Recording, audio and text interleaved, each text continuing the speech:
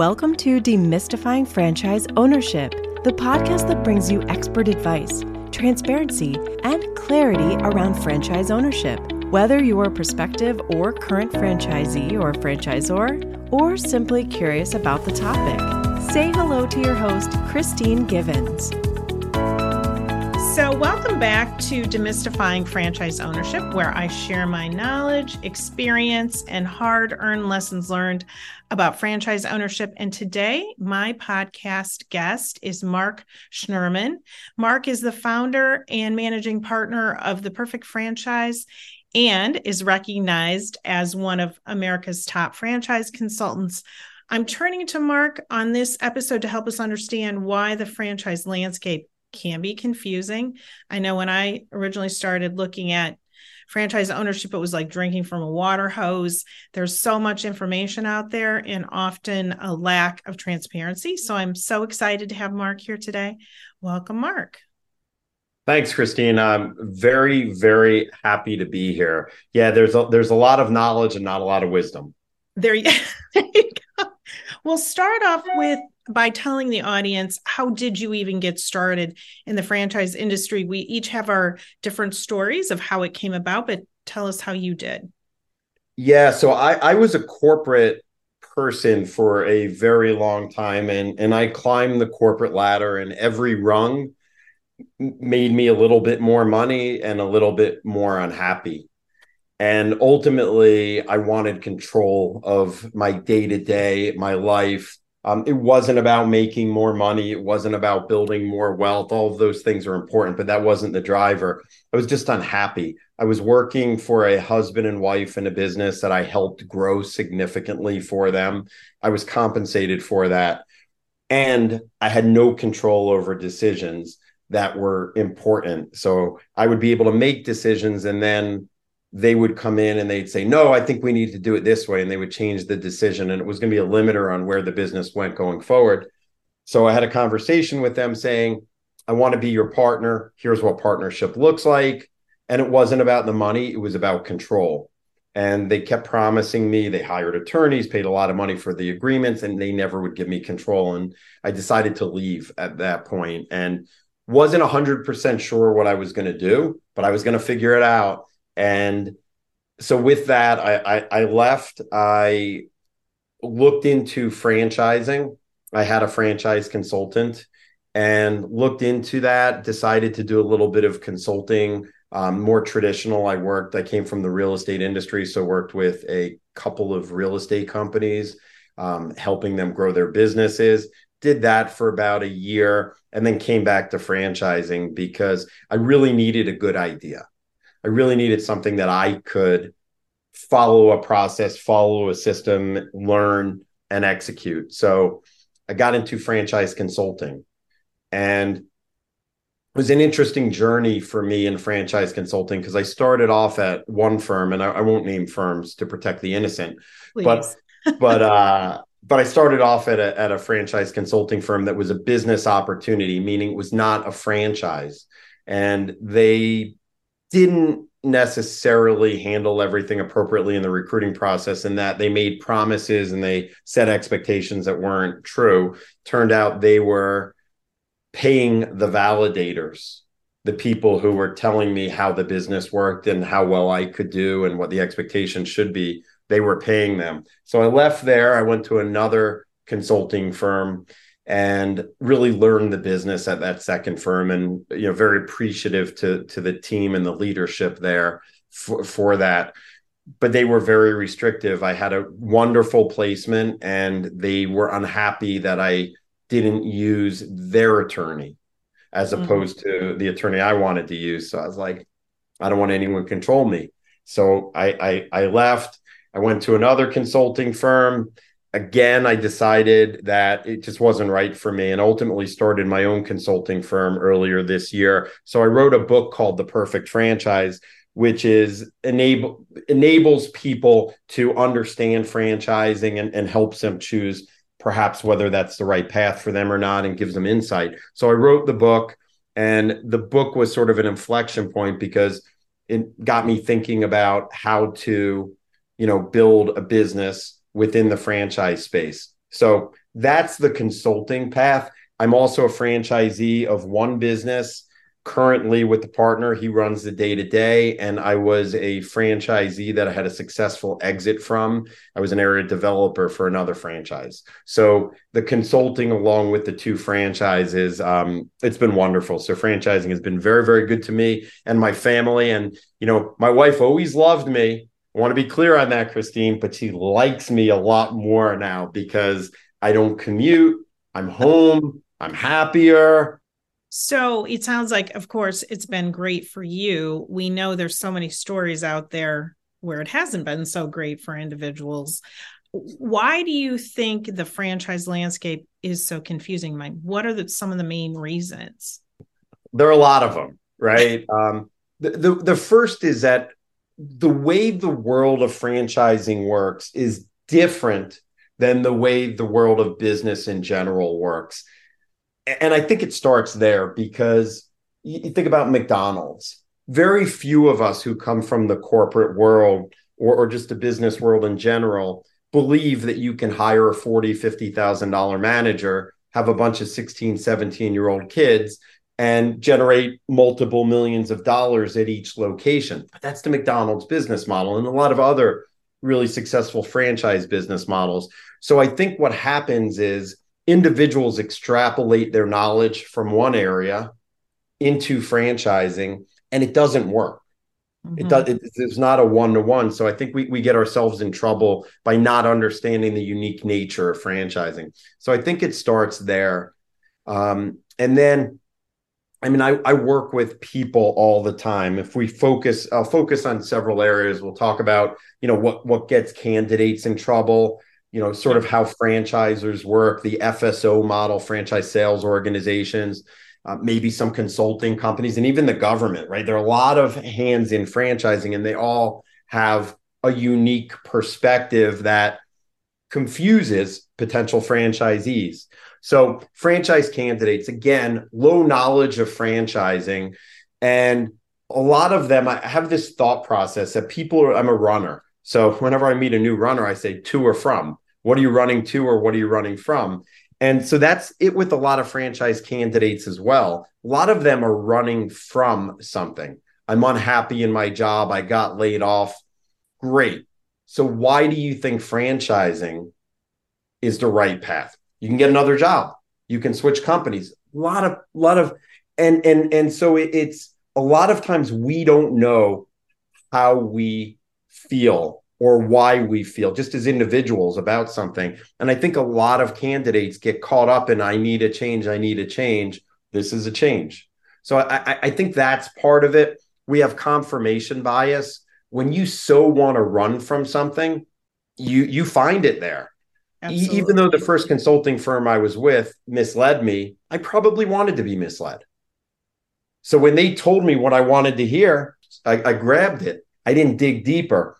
So I own that. And I think a lot of franchisees have to own that. Absolutely. Franchisees don't always follow the system. I had a client who, in same brand, was the rookie of the year in 2022 with one brand.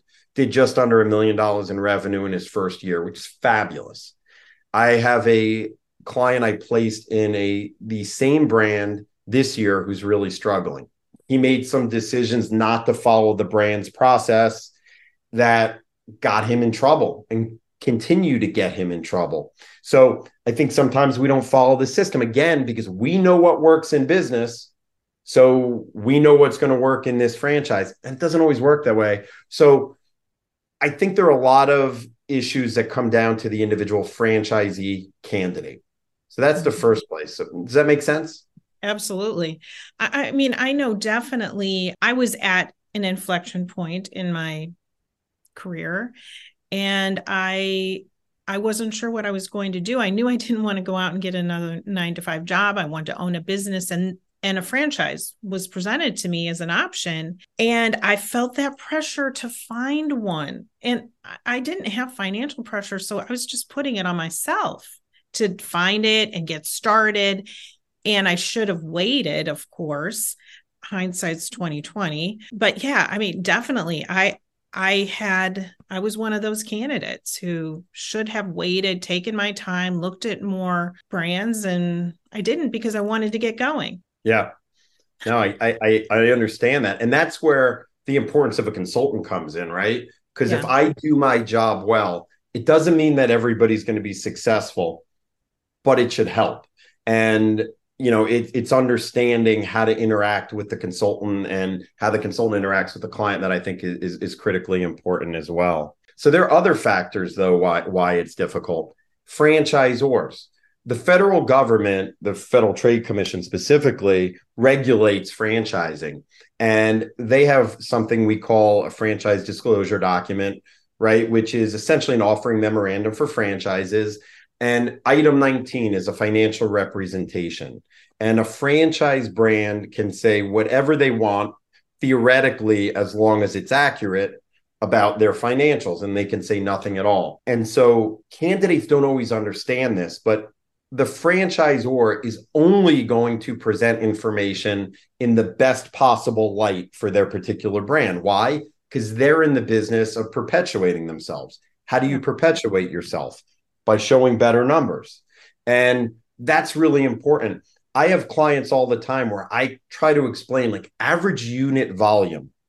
How much is the average franchisee doing in a business? It means nothing. Right. You think about it this way. Christine, if you have a brand that has 20 franchisees, one of them's doing $20 million, everybody else is doing zero. It's got an average of $1 million, which looks great. It's the distribution that matters. The distribution is critically important. And people don't understand it because we don't know statistics and we don't know franchising. So we just look at the average. That's what brands are selling. Average means nothing. And so I think that's a huge challenge. When you think about the numbers and how, what franchisors are doing, and they're not doing it, in an unethical manner. They're doing it to perpetuate themselves, which is what they should do. It's incumbent upon the franchisee to do what they should do and to dig in and understand it. I had a client who I showed him a business that was great. He came down to the business I showed him in another one through another consultant. And the business with the other consultant had an average of about average of $85,000 of revenue to their franchisees. It was a consulting business. $85,000 was the average before expenses. The average consultant at that firm franchisee at that firm made probably around $30,000 after their expenses. Now, why is that important? Because the average was 85, but he was convinced that he was going to be one of the top ones. And he went ahead with it. And, I hate to say this, he's got no shot at succeeding because nobody succeeds there. He couldn't understand it because we get enamored with the shiny product. You can work 30 hours a week. You can work from home. It's not life. You got to put in the time and effort. Right. You get out of it what you put in, if you're right. You get out of it what you put in as long as the model will allow you to. Yes, true. Wow. So, there's so much information in the FDDs too. And of course, again, they're presenting it in the best possible way. So franchisees need to really dig into it and understand what's in there and ask questions.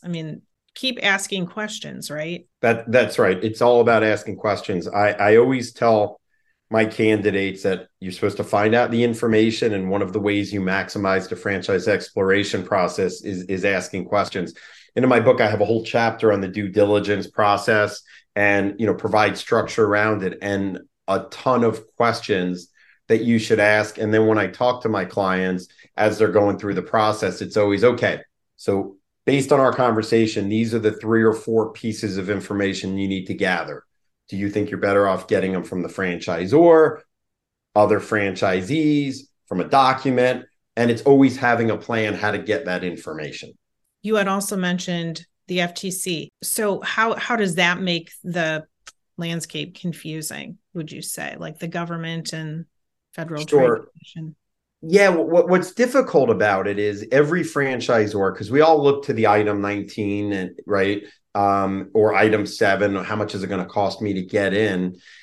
And the reality is every franchise can frame it differently. There are a lot of them, like when they do average unit volume, if they have 200 franchisees, they'll have a little asterisk that'll say of reporting franchisees.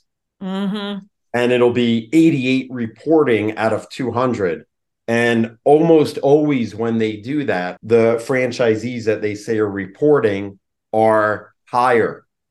So the average, the median, everything like that is significant. The actual one is actually significantly lower. So I think if the FTC was going to, regulate franchising appropriately, I think that they have to come up with a model. And it's okay that a franchisor perhaps can choose not to put anything in. But if you're going to put something in, it has to be everybody, or it has to be in a defined way so you could compare apples to apples. Because otherwise, you look at two different FDDs and there's no systematic way of understanding them next to each other. So do you feel like the FTC should have more regulatory oversight over the industry in general? I'm never going to be, I think it's a great question. I'm never going to be, Christine, the person who thinks that more government is better. So it's not that, it's just more clarity over it. So there's consistency in the message. So when you look at one brand's FDD and another brand, they have to present the information if they're going to choose to in the same way. Mm-hmm. Because it's really hard for somebody who comes from the outside to look at an FDD and understand it. And I trained, scores of franchise consultants in a particular meeting, explaining to them FDDs and what to look at. And I received 30 responses from the different consultants saying, I never knew any of this. Because It's not widespread being taught and educated in the different consulting firms. In my group, it is, because we want to make sure that our consultants understand everything, or as much as they can, so that their clients can understand and get the best guidance. But it's not a widespread practice. Well, I know certainly when you have an emerging brand too, they may not have as much information in the FDD. Or even have the information to put in it, or maybe they only have a few locations open. Well, that's not giving you a very wide view of what the potential could be if they only have 4 units or whatever it is, right? So I think that also makes the situation more confusing, because there are a lot of emerging brands out there, right?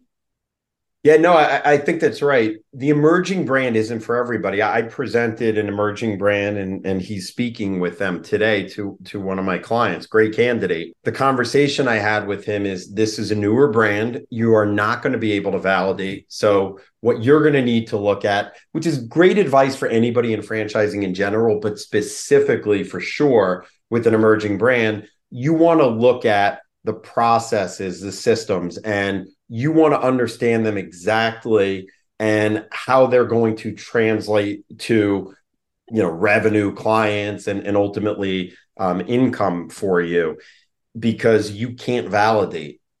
And that's a hard part of it. And Christine, when we speak about validation, most brands, and I don't blame them, it's absolutely what they should do, is they have franchisees talk to the top people in a brand. And so that they're hearing better numbers, which I don't have necessarily a problem with, because I do think, I tell all my clients, look, if you don't think you're going to be in the top 25, worst case 50% of a franchise, don't do it. Mm-hmm. Wrong brand for you, or franchising isn't right for you. So it's okay that they do that. But what happens is if the candidates don't understand it, when they're talking to the franchisees, they think that's everybody, but it's not. So they extrapolate, well, I spoke to 3 people, they're all making $500,000. I'm going to make 500. It doesn't work that way. No, not at all. Talk about FSOs and how they complicate the landscape and understanding how the industry works, et cetera. Yeah, so FSOs, right? Franchise sales organizations. So these are groups of folks who do marketing and sales on behalf of the individual franchisors. And they do a great job of walking candidates through the process. And they get paid. They are not the owners of the franchises. So they get paid when they sell. So they're looking to sell. There are variety. It's like everything, right? There's some fabulous franchisors and there's some that aren't so fabulous. There's some great FSOs and there are some that aren't as good. But they get paid to sell. So they are always moving people through the process. Their brands, and very few of them do well, who sell 100, 200, even 300 units in their first year of franchising. And it's too much. You need measured growth, and they drive growth oftentimes, not always, but oftentimes they drive growth a little bit too fast because that's how they get paid. So again, they're being incentivized. They're doing exactly what they're being incentivized to do, but it doesn't always inure to the benefit of the franchisee. Currently working with a brand. Let me state that differently. I'm not working with a brand any longer, but year to date, they've sold 180 units. I'd be shocked if they were able to support it. So here's what happens. It's an individual unit. It's the corporate location, Christine. And what happens is corporate's doing really well. So they want to grow it into a franchise. They talk to an FSO and the FSO says, strike while the iron's hot. You're showing $2.5 million of revenue, $500,000 of net income. We can sell that all day. So they go out and then they sell, a couple hundred units in a year. Those numbers are never going to be repeated. The support's different, all of that. But they're striking while the iron's hot because they don't want to get into the following year when the numbers don't look as good and it makes it a much harder sell. That makes sense. Yeah, of course. Because then you have to start incorporating the new units and they're, no business is going to have a home run just off the bat. There's always going to be some sort of ramp up time and all that, of course. Yep. FSOs, they get involved with the brand when it's at the onset, right? Typically they're not coming in later. They're doing it when the brand is first being introduced as a franchise brand, or not always? Not always. A lot of times it'll be a brand tried to grow on their own and struggled, and then they'll come in. So it could be at any stage of development. A lot of times it's early, but it could be at any stage of development. And the thing you have to remember too is that they don't have skin in the game other than they're getting paid when they sell. The franchisor has an incentive wanting to grow as well, but they also want it to be sustainable growth versus the FSO. They want to get paid and close the deal and move on. But the franchisor is still left to run the business and wants it to be sustainable. Do you find that franchisors try to slow down the process, or do they let the FSOs kind of run with it and what happens? Yeah, it's a great question. And my feeling is that they let them grow. Now, I don't know if it's contractual that they can't slow them down. I don't know that. But we as Americans and just people, we keep score. Yeah. And, I'm winning if I'm selling 180, 200, 300 units in a year. I'm a winner. Yeah. And I'll deal with what happens afterwards. Now, I want to be clear about one thing. I think franchising is awesome. And there are a ton of really wonderful FSOs and franchisors. But from a cultural standpoint, perhaps the industry isn't always set up to deliver a high level to each individual franchisee or franchisee candidate. I think that's the takeaway. And so there are opportunities, and the individual franchisee candidate just needs to be aware of these things as they're going through the process so that they can see the red or perhaps yellow flags as they're moving forward. Absolutely. I know the franchise brand I was in, they were growing very quickly and they sold it as excitement. And if you're unfamiliar with how it works, which I was at that point, I thought that was to some extent was a selling point. Hey, they're growing. This is exciting. There's going to be all this buzz out there, but you have to weigh it with, can they handle the growth? Can the market handle the growth? Like all of those things need to be considered, and you do need to pause if they are growing too quickly. And yeah, I think that's right. And they're getting guidance that says, keep growing, we'll help you put the infrastructure in place. And again, when we talk about extrapolation, they know their business real well. They're relying on people to help them grow it. And this is what they're saying. So yeah, it's an interesting dynamic. So given all the confusion in the industry, do you think it's possible to gain clarity? And is there hope for prospective franchisees? 100%. 100%. Okay. There is more than hope. There are definitely some ways of moving forward that can ensure as best possible. There are no guarantees in franchising or in life, but as best possible that a candidate can sift through the thousands of franchises, identify the better ones, that identify the ones that match their skill set, conduct a due diligence, and make a fabulous decision for them. So there is definitely a process that can get them there. Okay, excellent. And we will definitely talk about that in our next conversation, right? The ways 100%. In which we can overcome the confusion and all that. Well, I appreciate you shedding some light on why this industry is so confusing. Tell us and my audience how we can get in touch with you. I appreciate that. So a couple ways to get in touch with me. I love the phone. So feel free to call me 973-452-4558.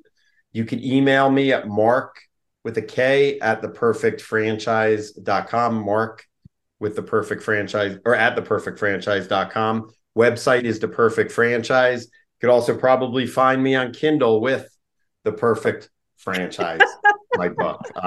So any of those ways, and love helping people.